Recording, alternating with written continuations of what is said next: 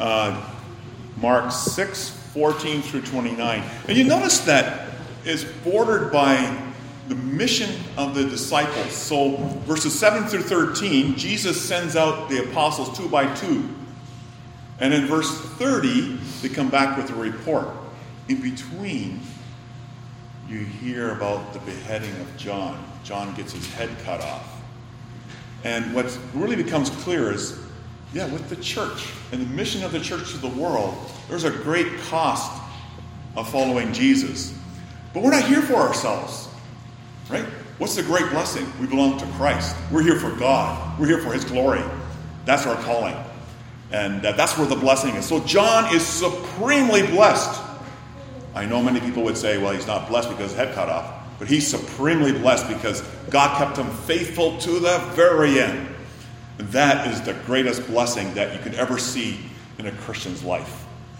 Let's read those verses together. Mark 6:14 through 29. Now King Herod heard of Jesus, for his name had become well known, and he said, John the Baptist is risen from the dead, and therefore these powers are at work in him. Others said it is Elijah. Others said it is the prophet, or like one of the prophets. But when Herod heard, he said, this is John, whom I beheaded. He has been raised from the dead. For Herod himself had sent and laid hold of John and bound him in prison for the sake of Herodias, his brother Philip's wife, for he had married her.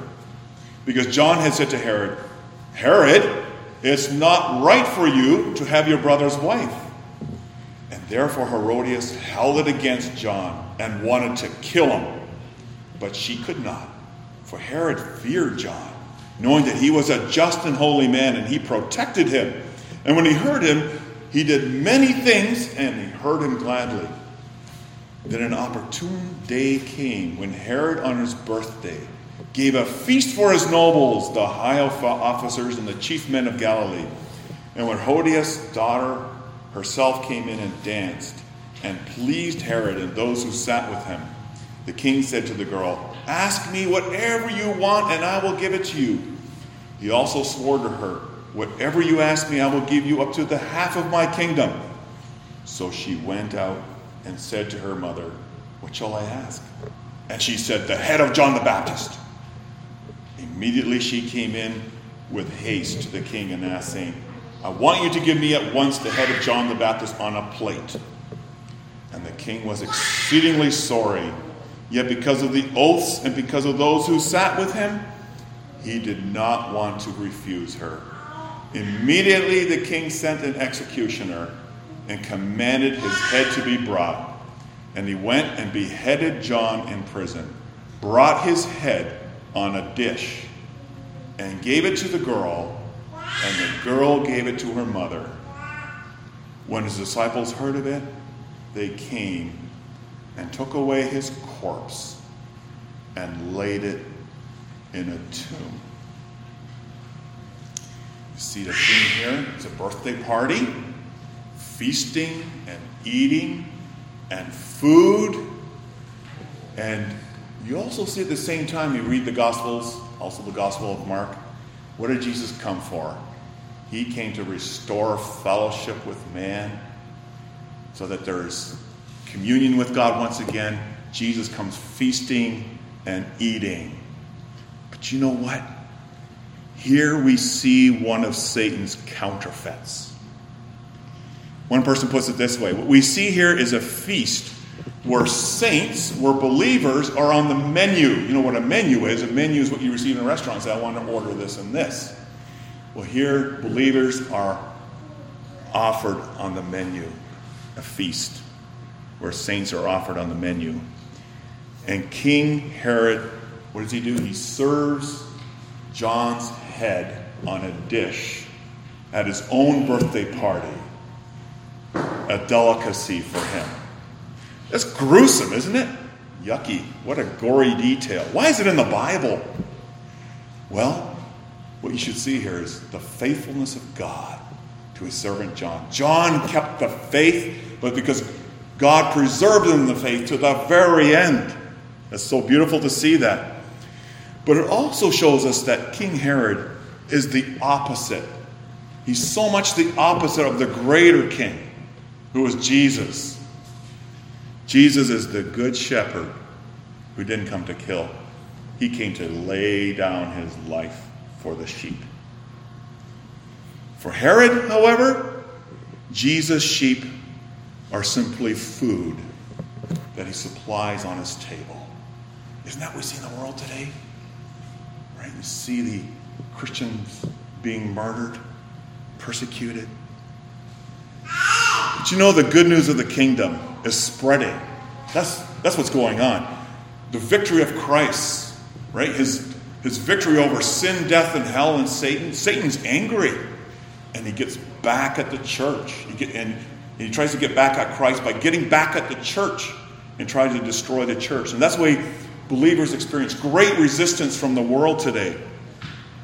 Followers of Jesus even lose their heads.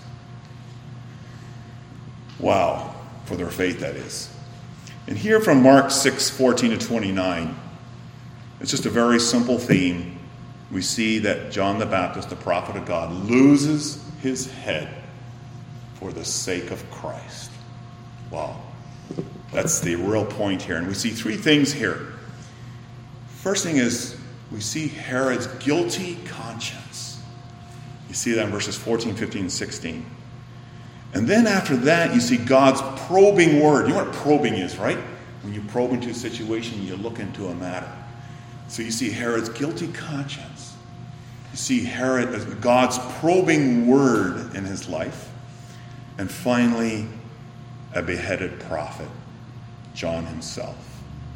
So let's look at each one of those points this morning, verses 14 to 16. What do we see? A guilty conscience. Notice how the passage here in verse 14 begins with a response to the gospel. From Herod himself. King Herod heard. I mean, he's a king. He's a ruler. The word has reached the official palaces of Galilee. He heard. Who is Herod, anyway? Well, this is not Herod the Great. Remember Herod the Great? He's the one who commanded the slaughter of the little boys at the time of Jesus' birth. But this Herod is his son. So the first Herod is Herod the Great, but this Herod here is Herod Antipas, or Antipas. I'm not sure how to say that. But he was a ruler over the district of Galilee, the northern province of Israel, and also along the Jordan, there's this place called Perea, a district along Perea. So he was the ruler over those areas. But he was sort of like a puppet ruler. He was there on behalf of the Roman emperor as ruler of those areas. But Herod heard. Heard about what? He heard about Jesus. We read in verse 14, for his name has become well known. His name had become well known. That's what it says. Yeah, the name of Christ was really spreading, becoming famous. So, yeah, how is it that the name of Jesus was becoming well known? Well, if we look at verses 7 through 13, what does Jesus do? Jesus wants to spread the message of the kingdom. He sends out the apostles 2 by 2, and he says, you go throughout all of Galilee, and you preach me. You preach the gospel in my name. And they were to confirm their message. The message of the gospel was signs and wonders. Yes, powerful signs confirmed the word, and that was being seen in Jesus' own 12 disciples. You know, and that's how the New Testament church today is making the name of Jesus known throughout all the world. By spreading the good news of the name of Jesus. Yeah, all believers are called to do that. It's so much more, so much greater today. But here, the news of Jesus reaches the palace of a worldly king. And when Herod hears of Jesus, he says, John, this is John. This is John. John the Baptist is risen from the dead.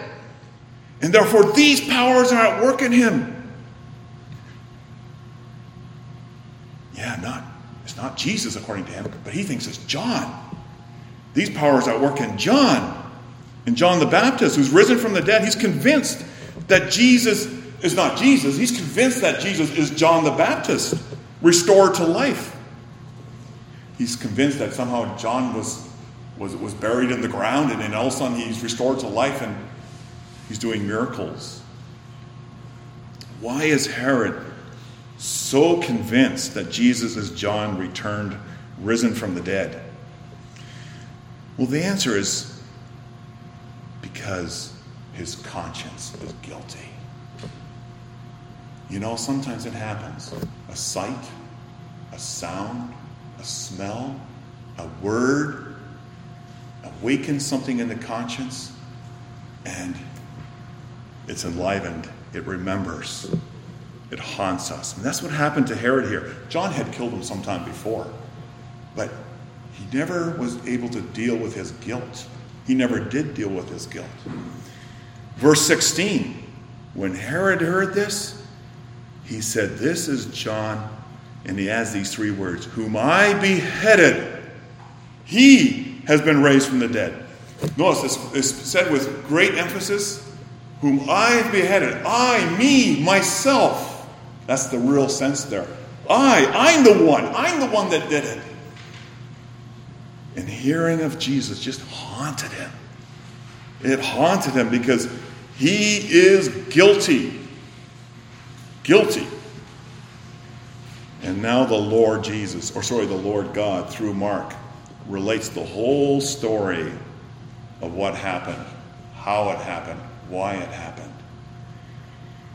If you go back to Mark chapter 1, there we're introduced to the fact that John was put in prison. It doesn't say anything more. When Jesus began his ministry in Galilee, John was put in prison. But now we come to see in Mark chapter 6, it was King Herod. It was Herod who put John in prison. Wow. You know, sometimes the wrong we do, we try to ignore it, don't we? As if it never happened. We try to suppress it. We try to bury it. Herod was probably trying to do that all along, not wanting to deal with his guilt. And when that happens, we don't confess it to God. We don't confess it to man. And now Herod's suppressed conscience, he's trying to keep the matter buried. It's awakened. It's enlivened at the hearing of Jesus. And that's a good thing. It really is. When the conscience is awakened, it's a great time to come back to the Lord. Because at least the conscience is not dead then. And here you say, well, Herod, right? His conscience is awakened. But as far as we know, he never repents. He never receives Christ's free offer of forgiveness and eternal life. I mean, he's even at Christ's trial and he's mocking Christ. So he never did turn away from his sin. But what we do know is we come to know why Herod put John in prison and why he killed him. And that brings us to our second point. You know why? Because the Word of God was probing him. John wasn't doing miracles. He simply spoke the Word. The Word has its own power. Right? The Holy Spirit uses the Word to convict. Yeah, to comfort.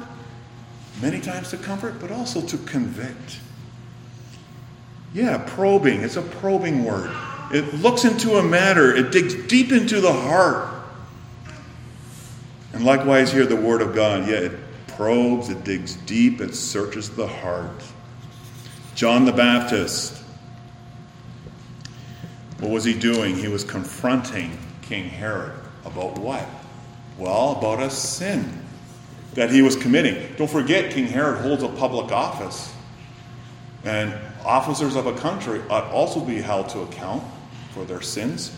Herod was a righteous man. And he calls Herod to the carpet with the Word of God. And that's why John had Herod arrested, bound, and put in prison. God's Word dug deep into Herod's heart.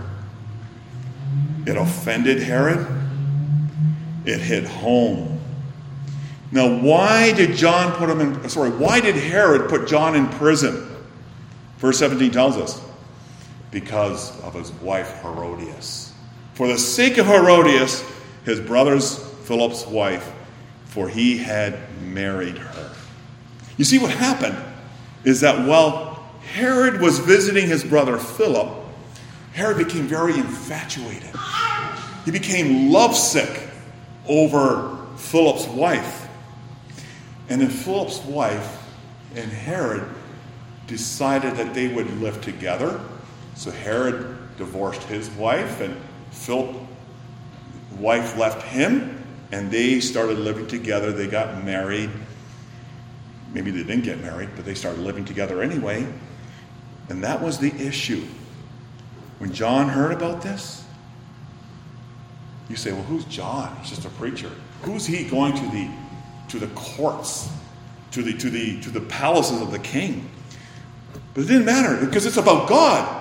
It's about his honor. It's about his glory. It's not about John's life. It's about God. And God through Herod spoke, it isn't right, Herod, for you to have your brother's wife. And the sense here is that John kept on reminding Herod. He wouldn't let it go. He had to continually remind Herod that he is a king, makes no difference at all. King or pauper makes no difference at all, because God's word applies to everybody. It's public, it has public domain. It applies to everyone, believer or unbeliever, because God's word is the truth for all mankind. And John also knew that. Yes, John the Baptist did not back down. You see, the Lord was keeping him faithful to Christ. John did not back down. You know, by the way, you notice that what John says in John chapter 3, in the Gospel of John chapter 3, he's talking about Christ. He must increase, I must decrease. Whether I lose my life doesn't make a difference. It's all about Christ and his honor and his glory, because I belong to him. And so Herod heard the truth. And John understood that it's more important not to offend God. And he did not want Herod to die in his sins. He loved Herod. Understand that. He loved Herod. Because he knows that if Herod doesn't repent, where does he go? To this place called hell.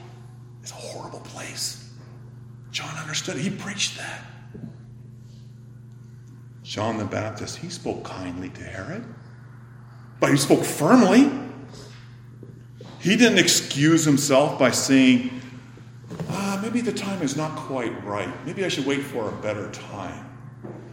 He didn't say, well, it's kind of useless because he's not going to listen to me anyway. Look, he's a king. I'm just a poor prophet. No, John didn't smooth things over. He didn't use soft words to describe the king. He said, he's such a great king, I better just kind of tone down a bit because look who he is. No, God comes to all people through his word. And he told the king straight. He loved him, but he told him straight. He told him the plain truth, regardless of the consequences. Herod, it's not right. It's not right for you to have your brother's wife. Now, today, we might not be before kings per se, but we do live among unbelievers, don't we, in our workplaces and our social networks. And situations arise where we need sometimes to say something. Is that true? Will we stand up for Christ?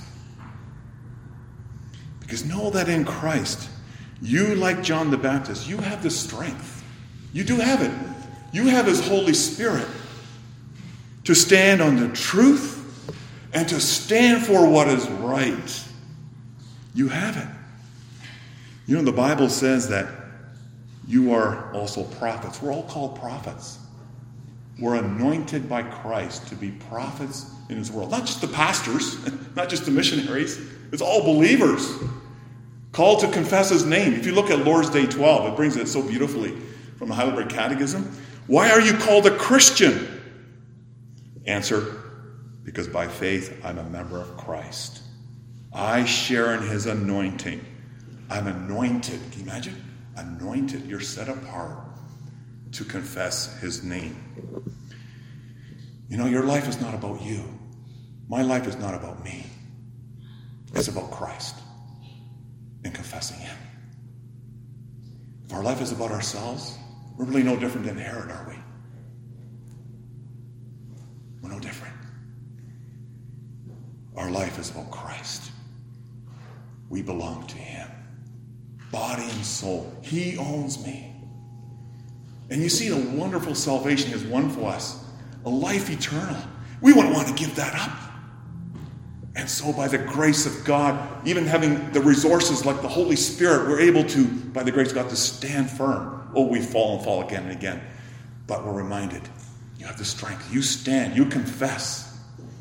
Yeah, so we stand in the same prophetic tradition as John, don't we? As a church in the city. We have that prophetic tradition. We live in it. We serve in it. We're called to serve King Jesus in whatever place, whatever we do with our whole life. It was costly for John. But you know what? It's not about John. It's about Christ. John is supremely blessed. Never worry about that. What? It's a blessing to lose your head? Well, for John it was. It was a blessing because it shows that God kept him faithful to the end. It was costly for John. Herod put John in prison. Why did Herod put John in prison? Well, he was tired of his wife nattering him. Happy wife, happy life. That was his thinking. If my wife is happy, then I'm happy. And just to quiet my wife, I'll just put him in prison. There, done. Silence. I don't have to worry about my wife. Well, it's not really his wife. It's his live-in. I don't have to worry about her nattering anymore. He wanted to keep the peace. That was what Herod wanted to do. But she wanted to kill him. She's not happy, even with him in prison. Because you see the probing word of God also in her conscience. She's just so upset by the word of John the Baptist. We read in verse 19, Herodias held it against him, that's John, and wanted to kill him, but she could not. You know, if she lived for anything, it was for one thing, to kill the prophet, to kill the word of God. And Herod, we read here, didn't want to kill him. Why? Look at verse 20. It's really very interesting. Herod feared John. He feared John, knowing that he was a just and holy man. And he protected him. See that? And when he heard him, he did many things and heard him gladly. We say, well, Herod is kind of a nice man. You know, he's quite peaceful in all of this. But the problem is he was afraid of John because he knew that what John was saying was right. It was the truth. He knew it. God's word spoke to him loud and clear. Herod knew John was not a liar. He knew John was a just and holy man. He knew that he was approved by God. He knew that Herod was an upright man sent by God to him. Whenever Herod listened to him, we heard that he heard him gladly. Can you imagine? Herod loved listening to John. He loved listening to him. Why might that be? Well, you think about it. Sometimes in the workplace, all you have around you are flatterers. People always say nice things, but you know they're not really telling the truth. They're just trying to manipulate or trying to work around you to try to get their way. And all of a sudden there's this breath of fresh air. John, he just speaks plainly. He just speaks the truth. And Herod liked that. There's somebody that's real for once. There's a real person. Someone who speaks his real mind. And that's what God's word does, doesn't it? It just speaks truthfully, plainly, clearly, straightforwardly. It removes all pretenses. It takes off all masks. But there's one thing, though, Herod could not do. John, I love to listen to you. I like you. You're a great man. and I'm protecting you. But there's one thing Herod could not do. He would not give up his sin. He would not give up Herodias and give her back to his brother Philip. He would not do that. And John, of course, is concerned for Herod's salvation. Because believing in Jesus also comes with repentance. And there was neither of those in Herod's life. And if he doesn't believe, where is he going to spend eternity? In hell. Yet putting John in prison did not silence the voice of conscience. It didn't take away the guiltiness. Not even Herodias' guiltiness. People today try to remove God's word. And today in our circles, we tend to try to remove God's word in polite ways. We try to remove it away by not hearing it, by not reading it. But it's the same thing, isn't it? We try to silence our conscience, but God sees the heart. We can't fool God. For Herodias, the way to silence the conscience for her was to kill the messenger. By the way, kill the messenger, then you're not reminded anymore, right? Kill the messenger. And that's what you see happening in many countries today. China, India, Pakistan, Middle Eastern countries. Kill the prophets. Kill the believers. At least you're not reminded anymore. But can you get rid of the truth of God's word? Never. It's the truth for all time, for all cultures, for all the world. You can't take a poll and say it's not the truth anymore, because the truth is the truth. And that leads us to the final point. Getting rid of the messenger in order to try to make the conscience not feel guilty. A beheaded prophet. Herodias is not happy. She is plotting and planning. She's waiting for that golden opportunity. And now it has come. She knows her husband is weak.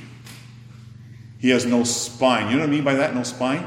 He has no backbone. He's a jellyfish, right? He just does whatever his wife says. Right? He has no spine. He doesn't stand up. And we read in verse 21, it was his birthday. And Herod was so excited, he invited all the VIPs, very important persons, government officials, high officials from Galilee, all to a banquet. And in verse 22 it says that Herodias, she had a daughter, by the way, not by Herod, but by Philip. And according to tradition, her name was Salome. Okay? It doesn't say that here, but tradition says that her name was Salome. So it was Herodias' daughter, not Herod's daughter. She came in and she danced and pleased Herod and those who sat with him.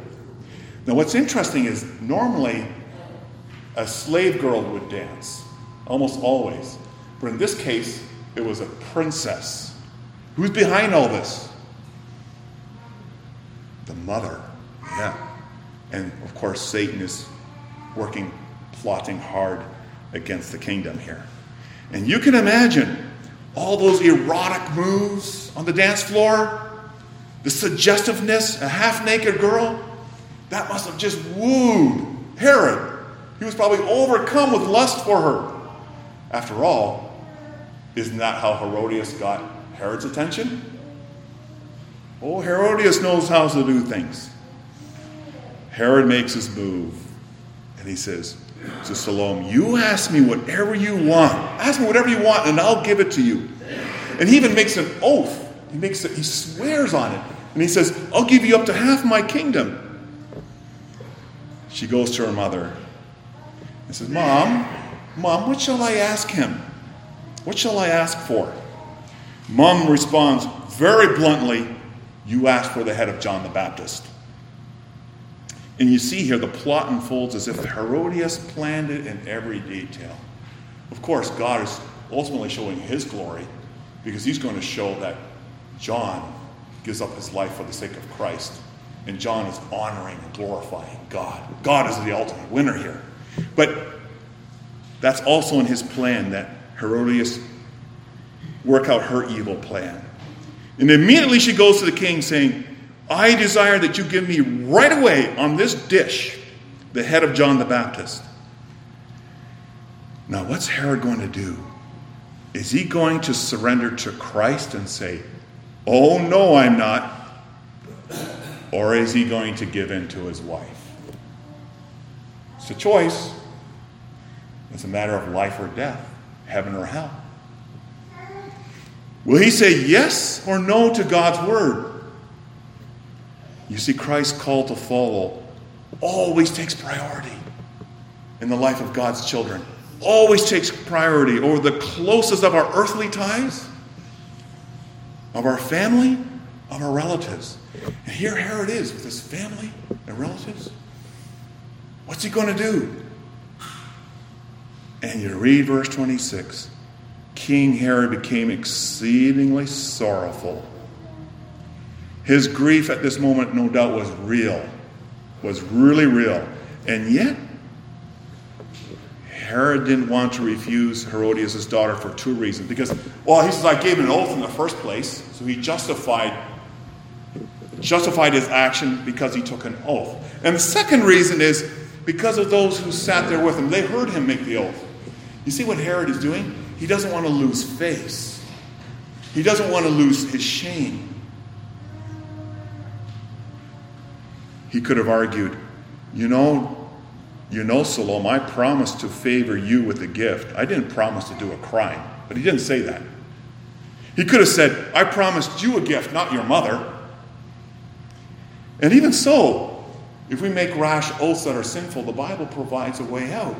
Christ is the way out. The way of forgiveness is in Christ for those who make bad promises. But no, it was only excuses. Whatever justification Herod gave, it was only excuses. That's it. Just excuses. Excuses. That's all it was. Herod made his own sinful family more important in his eyes than the life of God's messenger. He made his own family members, his own relatives, his own very important guests more important than the Word of God. For all his interest in John, he chose to remain in sins rather than repenting and believing. Herod made his choice. He made his choice against the Word of God. Immediately. That's right away. He thought, if I'm going to sin, I'm also sin boldly. I'll just do it right away. And that's what he did. He sent someone to kill John the Baptist. He sent his executioner with a knife, went to the prison, came with the head of John the Baptist. I don't know how he carried it. Put it on a dish, gave it to the girl, and the girl passed the dish over to her mother. And it was served at the banquet. What gore. What evil. King Herod serves John's head on a dish at a banquet on his birthday. No further comment is required. Mark gives no further comment except to say the disciples of John took his body, his corpse, and laid it in a tomb. Herod made his choice. John did too. He made his choice for Christ. But his choice for Christ cost him his life. And yet, he gained everything, did he not? It ushered him into the entrance of the kingdom, the glorious kingdom, a life and forevermore. John knew he was here to glorify God. That's it. He's here to glorify God. That's why he's so blessed.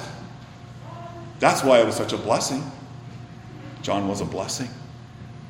And God blessed him. He kept him faithful. Herod, however, he continued to live for himself. He wasn't here for God or for his word. He was here for himself. He wanted his life in luxury, his beautiful palaces, his girls, his wife that he should not have. But you know what? all along he had to live with a guilty conscience. You see how this passage opens up, a guilty conscience, an unrepentant heart. Quick question. Who would you rather be like? The dead John or the living Herod? Which one? It's a big difference. The dead John is the blessing of God. The living Herod ultimately is the curse of God. Which one? I pray that all of us here, by the grace of God and by the working of the Spirit of God, would prefer to be like the dead John. Because that's the way of forgiveness and life in Christ. And this is what honors Christ. It's about Christ. Jesus is so much the opposite of Herod, isn't he?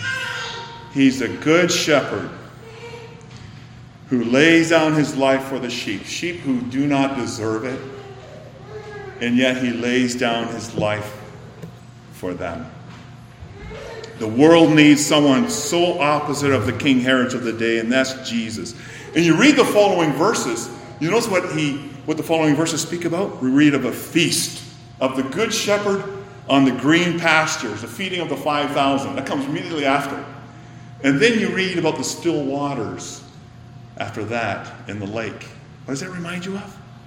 Oh, there's so much comfort in Christ. The Lord is my shepherd. I shall not want. He leads me in the green pastures and leads me beside the still waters. It's all there. The green pastures, the food, the feasting, the shepherd, and then the water afterwards, how he stills the water. That's Christ. The cost is worth it, brothers and sisters. The cost is worth it. Think of what it cost Christ. It cost Christ his life so that we may have eternal life. You know, Herod takes a life, but Jesus in love gives his life to save others. And you know what? Jesus eventually offers himself on the menu. Go back to the menu idea again. He offers himself on the menu for your salvation. Wow, shouldn't that stir us up? Shouldn't that motivate us to live for his glory out of thankfulness? That's his great love for us. Wow, a love that is so wonderful, so great, that no one could ever describe it. And rising from the dead, we may feast with him, our risen Lord and Savior, at the Lord's Supper. The supper is the feast that follows the sacrifice. He offered himself on the menu so that we may live and eat and feast again. Don't betray Christ, because it'll be far worse if you do. And you know what? There's more. By faith we see a greater feast. The Lord promises that better days are coming for his own who seek to honor and glorify him. The Apostle John later in Revelation hears the voices of a great multitude, believers who have passed on. And they're shouting and singing from the heaven. And they're saying, let us be glad and rejoice and give him the glory, for the marriage of the Lamb has come. Blessed are those who are called to the marriage supper of the Lamb. That's the difference between a gory and the glory. All glory and praise to him who gives a feast, who gives us salvation through the sacrifice of his Son to all who repent, believe, and seek to honor and glorify him. Amen.